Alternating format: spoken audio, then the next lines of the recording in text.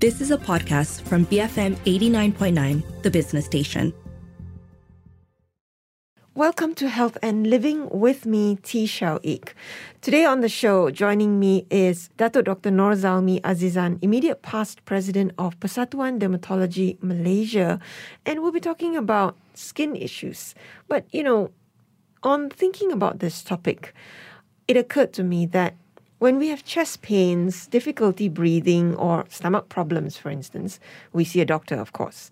But when we have skin issues, it could be acne, it could be pigmentation, it could be some itching.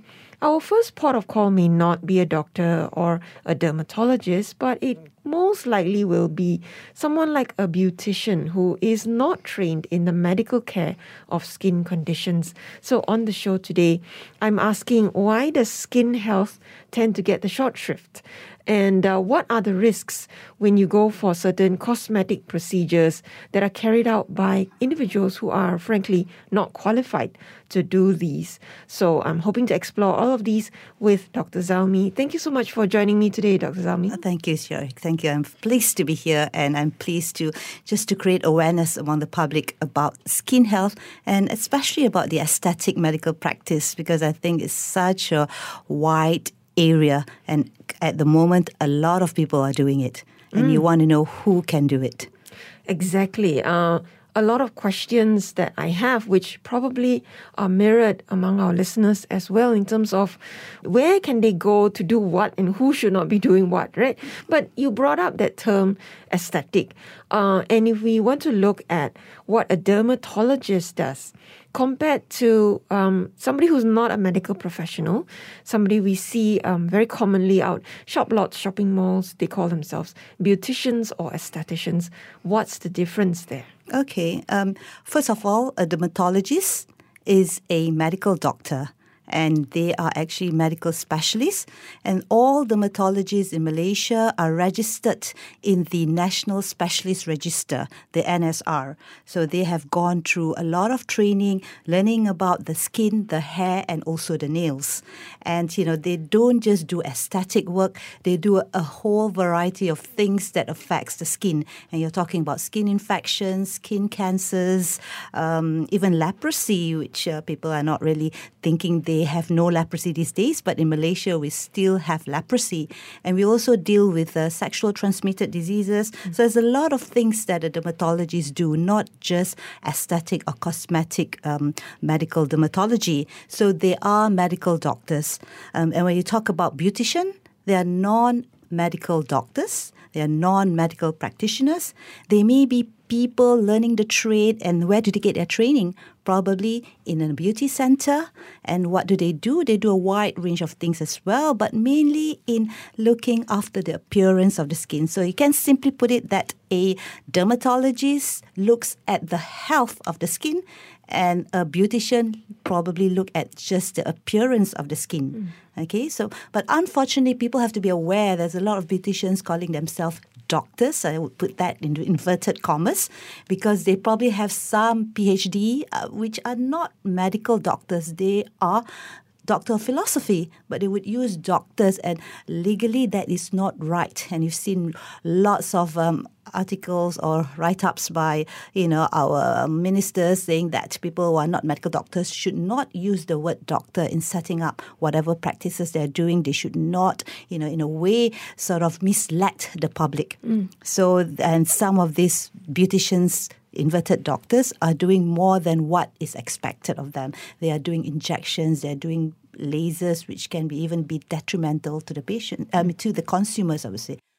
Before I go into what are the non-medical practitioners doing that they shouldn't be doing, I want to look within the medical profession though, and sort of still try and understand the difference between a dermatologist and, say, I know there are aesthetic physicians, there are cosmetic surgeons, there are plastic surgeons. What are the differences there as well? Okay, first of all these three branches, they are all medical doctors. Okay, and the specialists would be the dermatologists, they are the medical medical specialist, and the surgical specialist will be your plastic surgeon. Okay, and you have the aesthetic physician, but the physician is what the public would call them.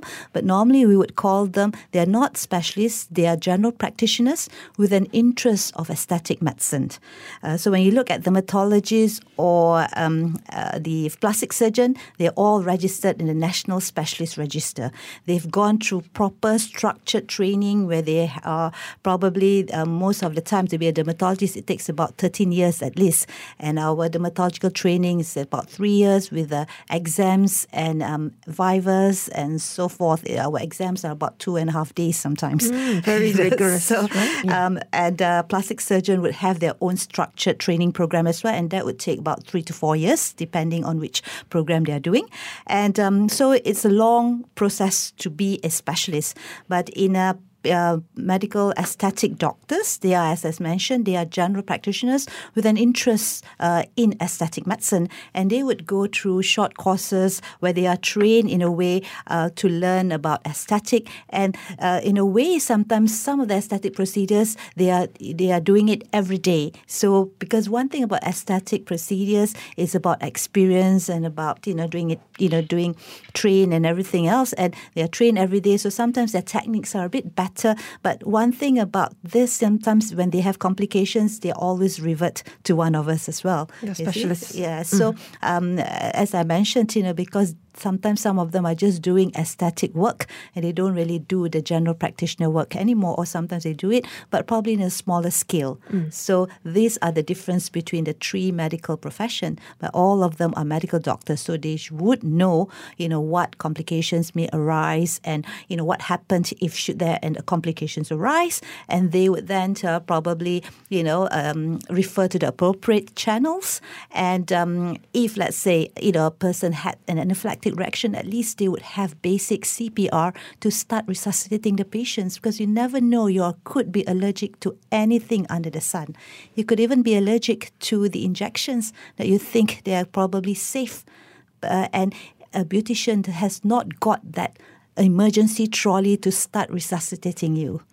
So, the difference with a medical professional that then specializes in providing this kind of care is, of course, first the medical training, the structured, rigorous education that you go through, not just in aesthetic medicine, but medicine overall as well, right, as your foundation. And also then knowing how to deal with complications and risks that arise. Let's talk a little bit about that, because I'm sure many people are actually not aware that even skincare procedures can be invasive and can have these risks. Share some examples, perhaps. Okay.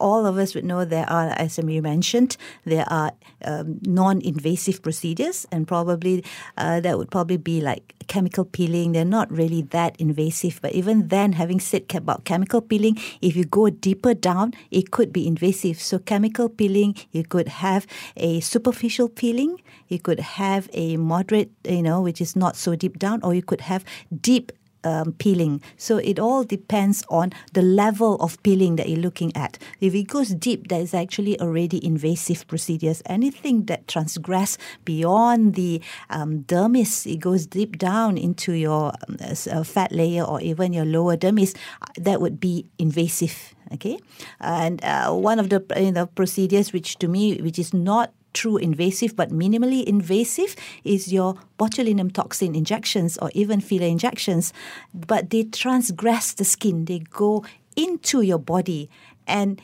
you do not know what reaction you might get, because everybody may be allergic to something or the other.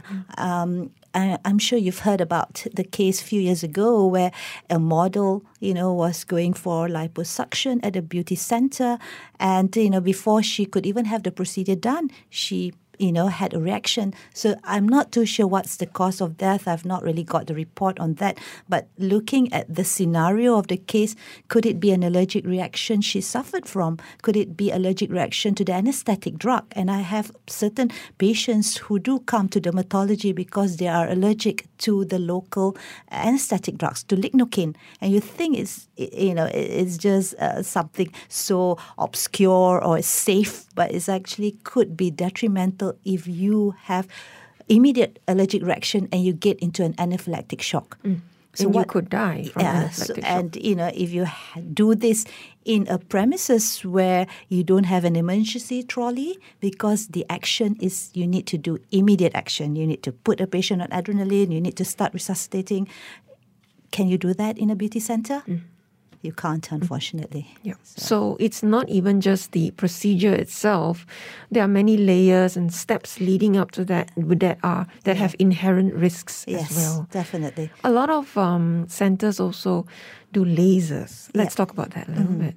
Well, I mean, laser has lots of lasers, because lasers is specific wavelength of a light. Okay, so what are you treating?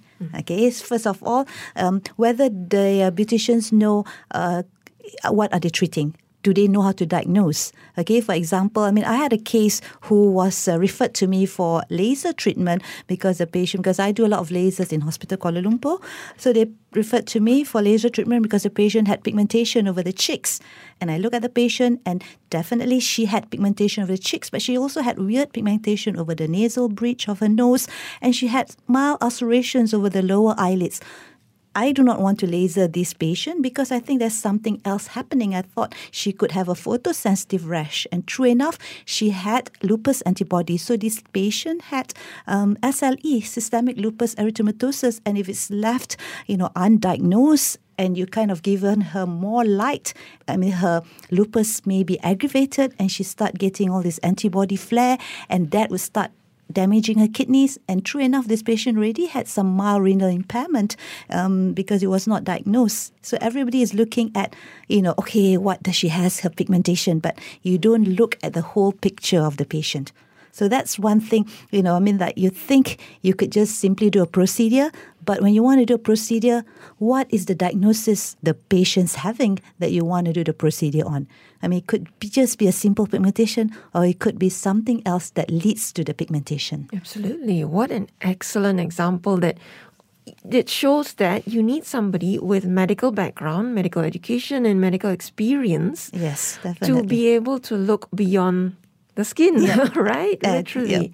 So let's continue this conversation and go on to discuss what else, if there are any other procedures that, people tend to have misconceptions about that you'd like to highlight the dangers of when carried out by non-medical practitioners. And we'll look a little bit at regulations as well. What's in place to regulate these kinds of services in the retail sector? What do the public need to know about protecting themselves? I'm speaking today to Datuk Dr. Nor Zalmi Azizan, immediate past president of Persatuan Dermatology Malaysia. We're discussing skin health and why it's important to see a dermatologist, and what are the risks of going to beauticians and beauty parlors for a lot of the skincare procedures out there. So stay tuned to Health and Living BFM 89.9. Welcome back to Health and Living with me, T. Xiao Ik. My guest today, Datuk Dr. Nor Zalmi Azizan, immediate past president of Persatuan Dermatology Malaysia. Dr. Zalmi is a dermatologist with many years of experience and training, and that's exactly what she's talking about today with me. The importance of having that education, the qualifications, and the training on the table to deal with skin conditions, where she's here basically to highlight the risks of going to beauticians or beauty centers where they may actually be carrying out procedures and services that are actually in the realm of medical professionals, not to be carried out by the non-medical people. But unfortunately, there's a huge grey area there. Lots of things going on out there in the retail sector that we need to be aware of. So are there any other common services offered out there that you'd like to highlight and their risks? Yeah, well, the common services, I think people need to work in tandem as well. I don't really say that the beauticians has not got any functions in some ways. I said they are dealing with the appearance, making your skin looks beautiful. So I think they are good in terms of your facials, doing massage, giving you that sort of a feel-good sense in some ways. So to me, anything that's kind of superficial and probably do not go into specific laser light where it could penetrate deeper, because some of the wavelengths are quite long, and when you have longer wavelength, they penetrate even deeper into your skin. And some laser, like fractional CO2 laser, they can cause abrasions onto your skin. So to me, don't deal with things that are invasive in some ways. So they can do like LED light. Clients or consumers may feel a bit better. So they're not specifically laser light, but so it's more of a general light, So to me, that's okay. And you see, people need to work together. But once they go beyond their scope of what they're supposed to do and what they're not supposed to do, then you get into trouble. And one of the examples, as I mentioned, is the botulinum toxin. But I had a case quite recently as well about you. You see, one thing about dermatologists, we always get the bad that's being done by somebody else, and then they come to us, and then we have to try to fix it. And sometimes we can't fix it at all. So this is another case that came to me because a patient had fillers, breast fillers done at a beautician. And, you have to think that you think it's just injections, but where are these fillers done, okay? Is it in a hygienic practice? It's not in a proper licensed facility. So this patient probably was, had it done in a beauty center that did not observe the sterilized procedure, or what we call aseptic technique. So the patient had severe infection of the breast, and she went back to the beautician. The beautician sort of, shrinked out probably 10 mils of the pus from her breast, and then, pack her up with some antibiotics. Did not even ask her to see a medical doctor, and she was like that, being unwell for 1 week or so when she presented herself to us, very unwell, febrile, with a breast abscess. It looks like a melon that's about to rupture. And then the whole side of her trunk was red. She had cellulitis. She has septicemia. And, at this point of time, what could I do but refer her to our plastic surgery colleagues, because she had to have debridement under OT. And she had at least 3 debridements, and eventually they had to do a mastectomy for the breast. So, these are examples. Okay, it's probably the other extremes of the examples, but these are true stories. It's not like something I'm making it up, but these are the cases that's been referred to me and what we are seeing out there. So, we think it's something, but are these cases or are these practices, when they start going into your skin, are they using a sterile needle? Yeah.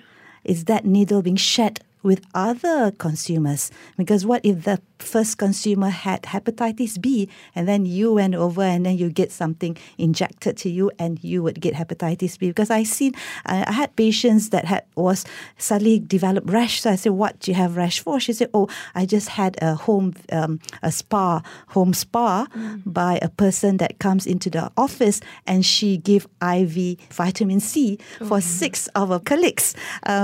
Vitamin C during lunchtime in an office. And I said, okay, did you share the needle? And she said, yes, we all had the same needle. So, if you think about it, in this day of era where people have HIV, people have hepatitis B, would you want to be sharing a needle with somebody else? Absolutely not. Yeah. It's just, there are certain conditions where straight away you'll go and see a doctor. And yet, you have vitamin C IV injections. You have breast fillers. They are injecting the fillers into you. And these are things that it doesn't occur to people that it should not be done anywhere else except in a hospital.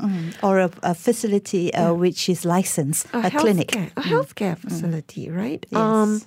Where are these misconceptions coming from? And it's very much related to the way people view skin or cosmetic issues somehow, isn't it, Dr. Zalmi? Yeah. A lot of the times people think skin is cosmetic. Okay, and they have this misconception that you have to have white, glowing skin to be sure that you're healthy. So I think that is definitely a misconception, because they only think about one function of the skin, which is attractiveness, but they do not think that the skin has lots of other functions. And one of its main function is actually the skin is a protective barrier. where it sort of do not want to let bad things coming into you like germs or even, hazardous like UV light where you can cause skin cancer. And the skin is a protective barrier. You don't want your good things to get out of you. So it sort of, prevents, all your water, your electrolytes and everything, so it sort of maintains that stabilizing milieu into your body. So you can see the skin is a protective barrier. And so not just as a attractiveness organ that people see skin as, So to me, a healthy skin does not mean a white porcelain like K-pop skin. So I think that is one misconception that I want to, make sure that the public know. A healthy skin is a skin lacks of, like dryness and, it hasn't got any lumps and bumps, and in a way, if you're healthy, your skin gives you a glow itself. But does not mean you have to be porcelain white. Absolutely. Now, I wonder if cost is a factor in people's minds, that they think that seeing a dermatologist or cosmetic surgeon would cost too much, therefore I'll go to a beauty center. Yeah. And how would you actually put that into perspective? Because that example you gave of a woman who went for a breast filler and ended up with plastic surgery in the end and mastectomy that shows you cost. So, obviously, cost is all boils down to money, to cost, to dollars and cents. Going to a specialist is expensive, especially, because we have a fee schedule that we actually follow. So just a first consultation to a specialist would cost you at least 180 to 235 ringgit. That's, in the fee schedule of the Malaysian Medical Council. So if you go to a GP, they say it's slightly cheaper. But obviously, if you go to a beautician, they halve the cost by, a mile probably, So, going to get your fillers done probably in a beautician would cost you about, I'm not too sure, but probably in hundreds. And going to a aesthetic doctor or even a dermatologist would be in the thousands sort of thing. So cost is always the main issue. And the other thing, sometimes, especially now with social media, you see aggressive advertisement, aggressive marketing by the beauticians. If you turn on probably your Instagram, then suddenly a sponsored page comes in, let's do breast fillers, and you kind of like think, oh gosh, I'm going to do that, but it's actually being advertised by a beautician, a beauty center. You see, so they have very aggressive marketing principles, which where the doctors or the medical practitioners do not do that, because we have a code of conduct. We are supposed to be ethically professional, and we are subjected to the Advertising Act as well. So, we don't really advertise to say that laser would 100% gives you porcelain white skin, which you see that in the advertising. By the beauticians. So they are aggressively advertising themselves. So if you think about it, a person who is medically, in a way, subjected to ethics and so forth, they do not need to advertise themselves. So that's a red flag. If a place or a person is advertising so aggressively, making exorbitant claims about what their services can do, that's definitely first red flag. Ding ding, this person is not a medical person because they're not following any ethics. And then you would see basically they just advertise the procedure, and then they say 50% promotion, and you will get like 300 ringgit to do a botulinum toxin injections or something like that. And you don't see the name of the doctor. That's another red flag, or the name of the person doing it, because they say done by certified doctors, but they're actually not doctors, because if they know, because they do know that now people are getting more smarter, and if they see a name of some person, people will go straight away and look it up into the Malaysian Medical Council's registry of doctors, and that person is not there, definitely that person is not doctor. So when they advertise, they just advertise the procedures, saying that this would give you 100% improvement and you would get a 50% discount or something like that. So as consumers, we need to be savvy and look beyond the shiny promotions that they're offering. Yes, definitely. So number one, also if they're not mentioning who is the doctor at the center or providing these services, then you're unable to check. Yes. Yeah, if this person is a licensed, qualified practitioner. Is there any way to check if a center itself has a license to operate in that way? Yeah, there is a way to check. I think if you go under the Ministry of Health website, under Bahagian Amalan Perubatan, okay, this is the medical division practice. The CCAPs where they give license is under the medical practice division or Bahagian Amalan Perubatan. So just Google Bahagian Amalan Perubatan, Ministry of Health, and then look for Klinik Swasta. And then you can see all the registered clinics under the Bahagian Amalan. So you know if that premises is not a proper clinic, definitely it won't be in that list. So you can always check with KKM. So then you want to check whether that doctor is actual medical doctor. So you go into the Malaysian Medical Council. So there is merits and you can look at every practitioner's, there is. So you would know whether they have a current APC as well. All right. So if that center doesn't fall under the Klinik Swasta, then they shouldn't be providing any sort of medical-like procedures. Yes, anything definitely. that's invasive, they penetrate the skin. Yes, anything that sometimes they can't even, if you look at the Medical Act, okay, there is a Medical Act, which unfortunately there is an act, but a lot of the times we don't enforce the act. As So always. there is a Medical Act that say that people who, doing something which is like injections or carrying even a stethoscope, where the public perceive them as doctors, which is actually illegal, you see, and they can be charged. Okay, I mean, you can actually bring them to, you can report them to the police because they do not fall under KKM, unfortunately, so they will fall under the police. So you can actually report them, make a police report. So it is in the Medical Act where, but as I said, sometimes, the enforcement is not there. You see? All right. So I guess, we also want to know how are we being protected by the powers that be, by the authorities? What kind of regulations are in place? I guess there are several categories here. Number one, if it's medical professionals, are they doing what they are trained to do? And if it's non-medical professionals, how are they regulated, if at all?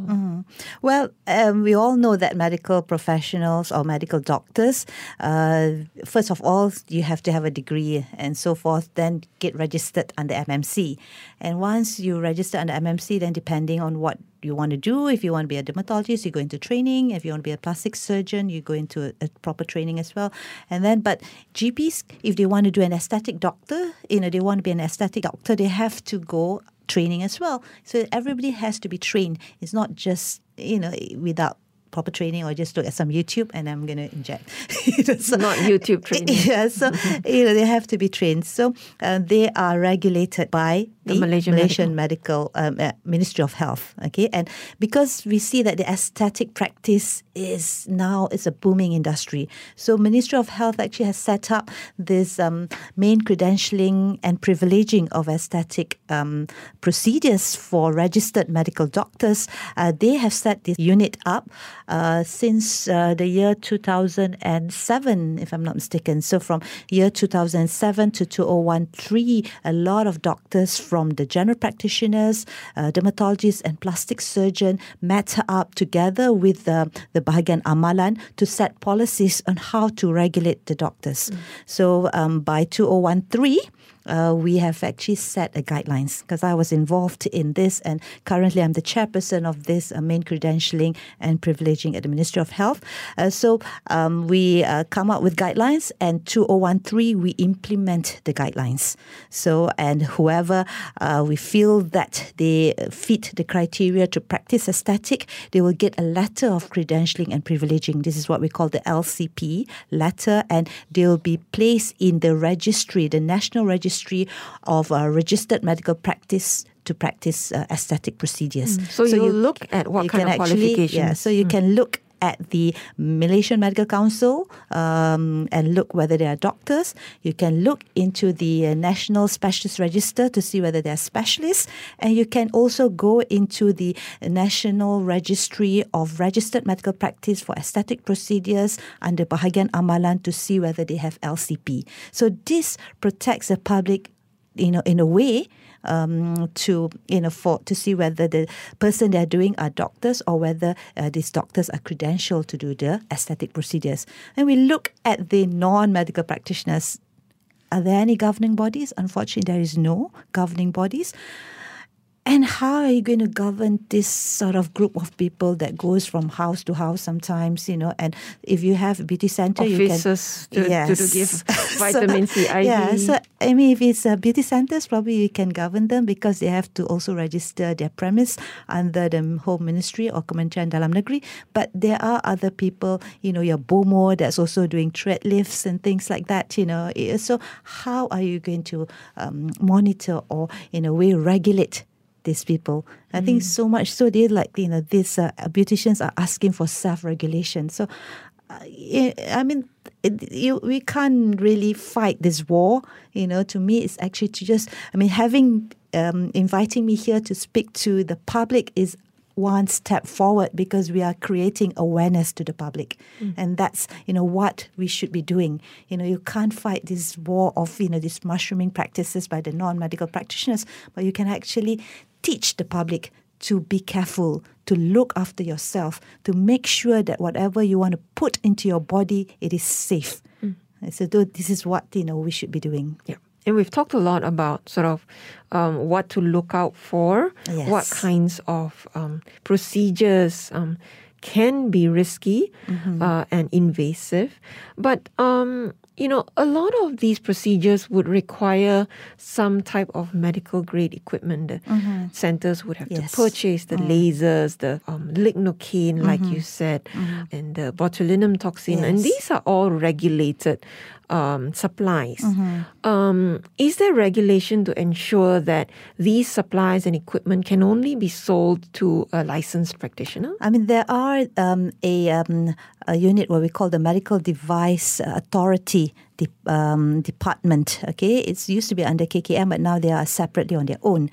So the Medical Device Authority would regulate, registered equipments, and the NPRA, which is the National Pharmaceutical Authority, would regulate registered drugs and medications. So, but why are we getting equipments which is not regulated? So you ask yourselves, why? Because of platforms like Lazada and Shopee. You can buy a laser on Lazada, and to all our listeners, please don't try it. Yes, you can buy things which are, which I'm trying to go on and on to NPRA about. I have people able to buy isotretinoin, and isotretinoin is actually a controlled drug that can only be prescribed by dermatologists. But there are 4 isotretinoin which are registered and can only be prescribed by dermatologists. But when you see other people getting isotretinoin, they are the ones which are not registered, which have probably side effects, and you don't even know what are the contaminants in those medications. And those are the ones that they buy from India under Shopee or Lazada platforms. Even you can buy machines, you can buy anything. You see, so these are why it's very difficult to regulate drugs, machines these days. It's not like what it used to be before. Yes, because of the borderless, immediate online platforms out there that, yes, like you said, you can buy anything.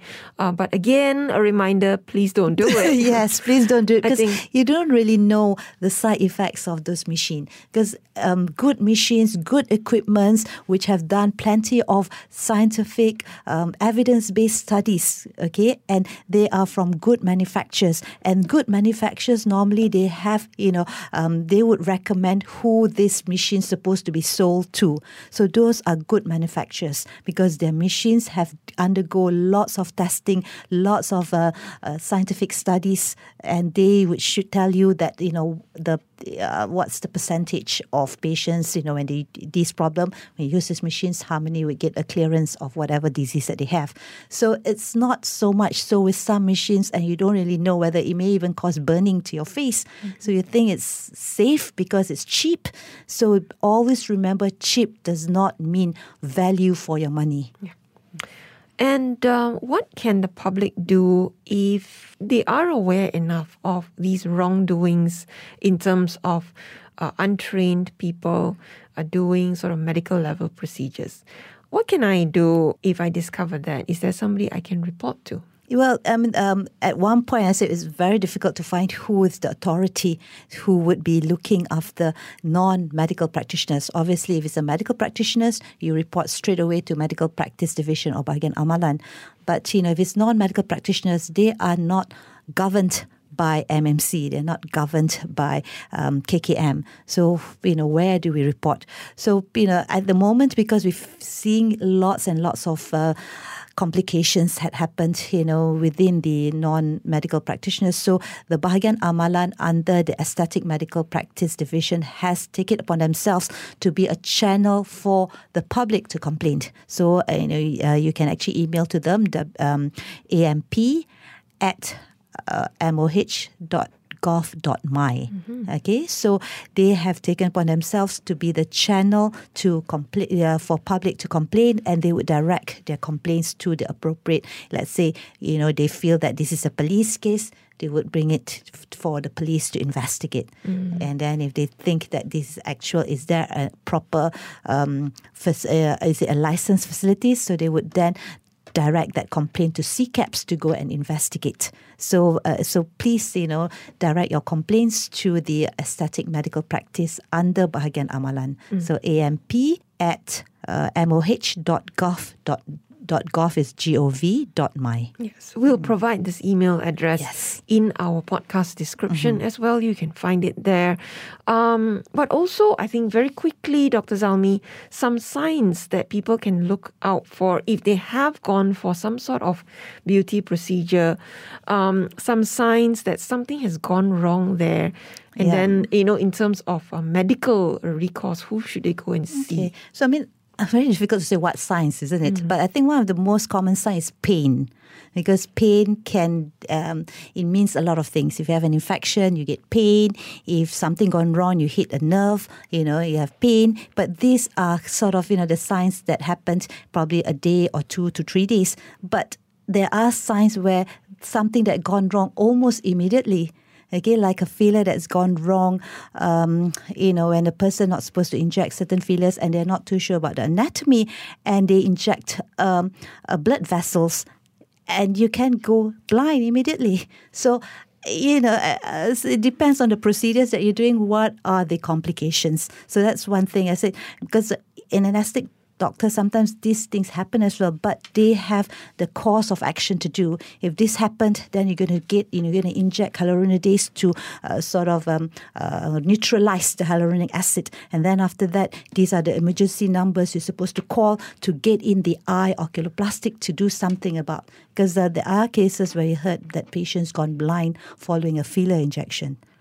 Okay, so it's not like, you get a sign a day later. It's an immediate sign, you see. Yeah. And if you get an anaphylactic reaction, like the case of I mentioned before, you suddenly low blood pressure, stop breathing, and that's it. So a lot of the times, the causes can be reversible, but sometimes severe complications, or dire complications is not reversible. Okay, the reversible ones, if the infection is being treated early, we can put you ask the patient to go to a medical facility to deal with the infections, and we can admit the patient in. Patient can be start on IV antibiotics and so forth. You see, so that can be reversible. And that's if you're lucky. Yes. So, but that's one of the good signs is pain. Pain out of the ordinary. So, but as I said, that would be a sign 2 to 3 days later. Yeah, but don't ignore that pain. Yes. But ultimately, we don't want anyone to get into that situation of that severe anaphylactic reaction, those really irreversible consequences. Yes. So a final message, Dr. Zalmi, to people who are sort of looking around on their phones, on social media, looking at some of these promotions and thinking about it. What's your message to them? Okay, so first of all, you have to ask yourself, you are doing aesthetic. Why do you want to do aesthetic? Okay, I think, first of all, a lot of the times, I think that especially the young adults or even kids, they are so pressured by social media. Okay, so you need to go and first ask, would it change whatever, the course of your life? You want to do this procedure, you see. So to me, first of all, why are you doing it? You have to ask yourself that. And then you say, okay, I need to do that. Then you go and look around. As they were saying that you look into your phone, you go into Instagram, you see all these advertisements. So, okay, you look into one of the advertisements that caught your eye. And you say, okay, where are these premises that the procedure is carried out? You can check, as I mentioned just now, at CCAPS under Ministry of Health to see whether this premise is actually a licensed facility. Check that out. And then you check, and if there's no name of the doctor, call the center and get the name of the doctor who's doing it, and then check his credentials, as I mentioned just now, where you can go to check his credentials. And then after that, check again the advertisement. The advertisements look too good to be true, okay? And follow your instinct, okay? The most important, follow your instinct. If your instinct just say this is not right, just turn back. All right, absolutely. And we will try and put as much of those details as possible in our podcast description, including links to where you can go and look up all these registrations and credentials. But thank you so much, Dr. Zalmi, for joining me for this very, very enlightening discussion about skin health and especially the dangers of getting certain skincare and cosmetic procedures from untrained providers. I've been speaking to Datuk Dr. Nor Zalmi Azizan, immediate past president of Persatuan Dermatology Malaysia. This has been Health and Living on BFM 89.9.